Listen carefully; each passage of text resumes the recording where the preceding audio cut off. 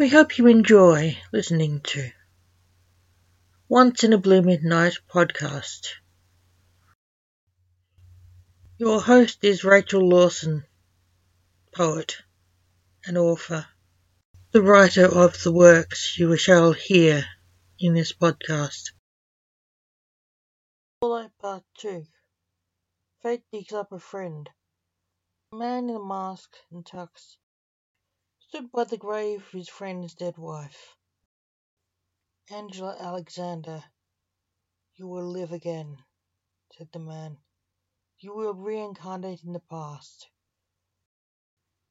Argent, what are you doing lurking in a graveyard?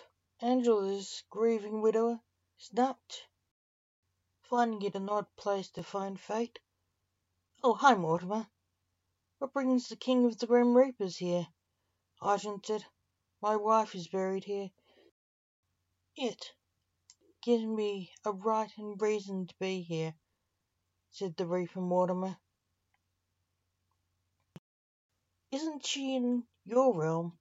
Asked Argent. Only her soul. Not seen her since she was processed, Mortimer said. Oh, shame, said Argent. No job perks.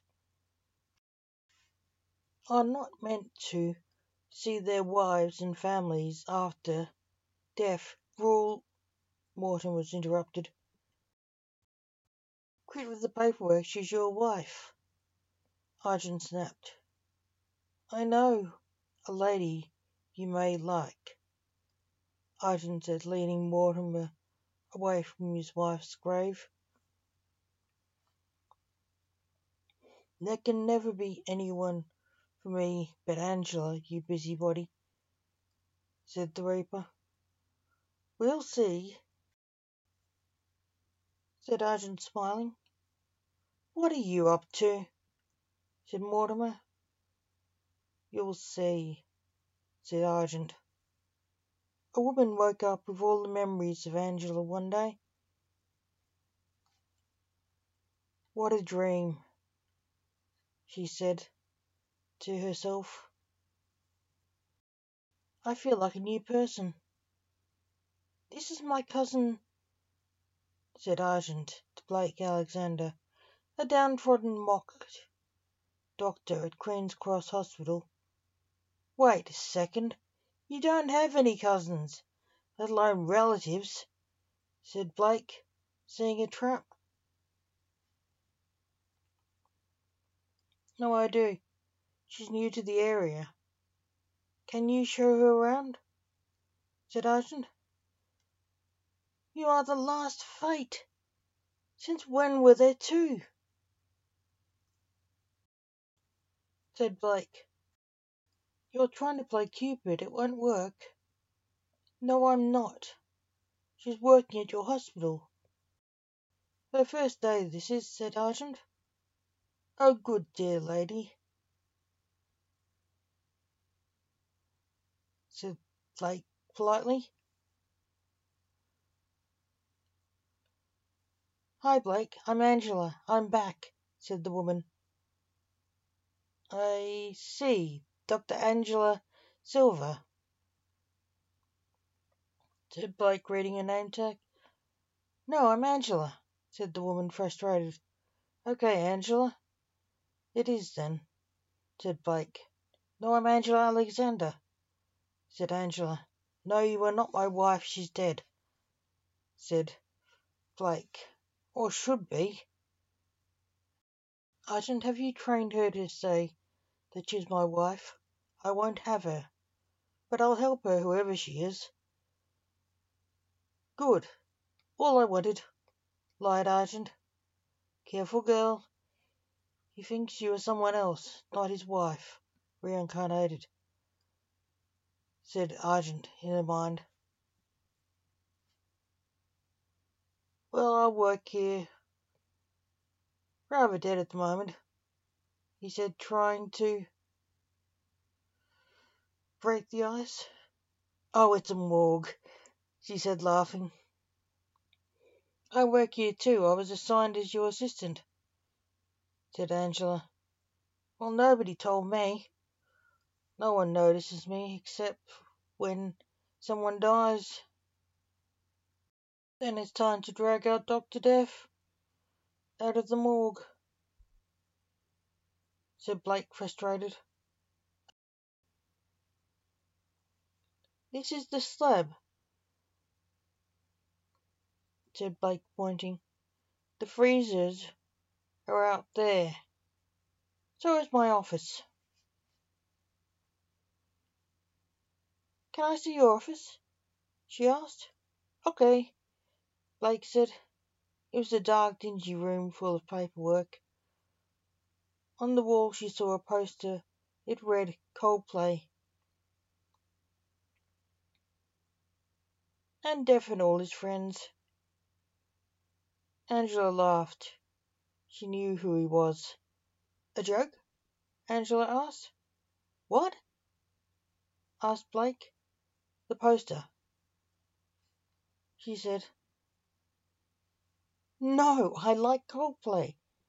Good album, that one, said Blake.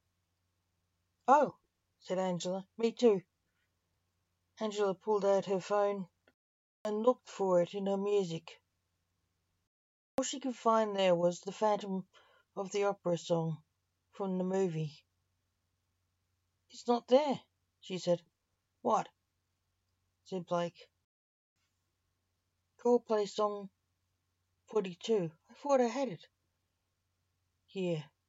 All I have is the Phantom of the Opera, she said. Sounds like Argent's in your mind.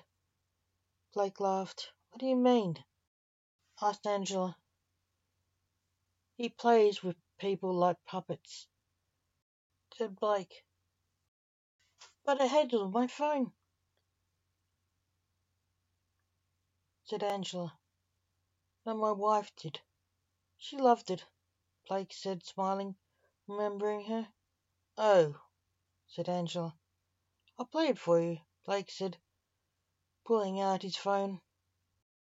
Angela sang along with the band. My angel used to love singing along with the album, said Blake.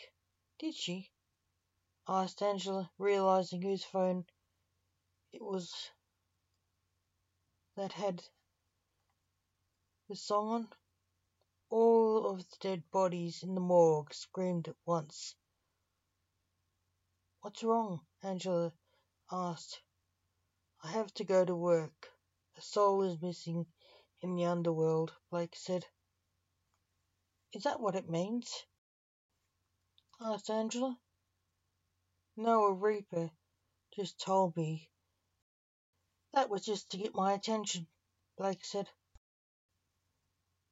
That she liked you, said the reaper. Necromancer. She is suspicious, Blake said, in the reaper's mind. She's crazy, too. She thinks she is your mum. She may be. She's the one missing, said the son. Argent? Screamed Blake. What do you want, Blake? Argent snapped, appearing, looking like Cupid a bit. What are you wearing? Blake asked. I'm an actor. In costume. I just left the stage. I was playing Buck, said Argent. Oh, you're a fairy, Blake said. I thought you were playing Cupid. No, said Argent. I'm still not convinced you aren't, said Blake. What have you done with my wife's soul? Nothing, said Argent. Then why did you sign for it? Blake snapped.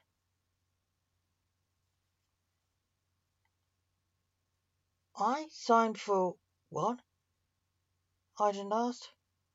The magic which took her from Elysian was yours, accused Blake.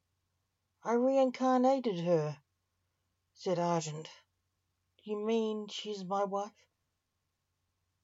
Blake asked, looking at Angela. I told you I was, said Angela. What is Lance doing here? You see me? Her son said nervously. Of course, I could always see you, said Angela. Stop the screamers. I can't think. The Deb went quiet. How dare you mess with this poor woman and my wife's soul, Blake said. How dare I save her life? I made this woman to carry your wife's soul. She is my cousin, Argent said. I did it for you and her. Now what do we do? Asked Blake. Angela kissed him. I'm your wife. We live happily ever after again, Angela said. Blake stood dumbstruck, not sure what to say. We'll be fine, said Angela. I told you that you would like her, said Argent. Angel, I don't know what to do. I can't kill you for your soul, Blake said. I'll have to get used to this. He kissed her back. We hope you enjoyed our podcast. If you want to listen to more of my stories and poems, come back later to Once in a Blue Midnight podcast anytime.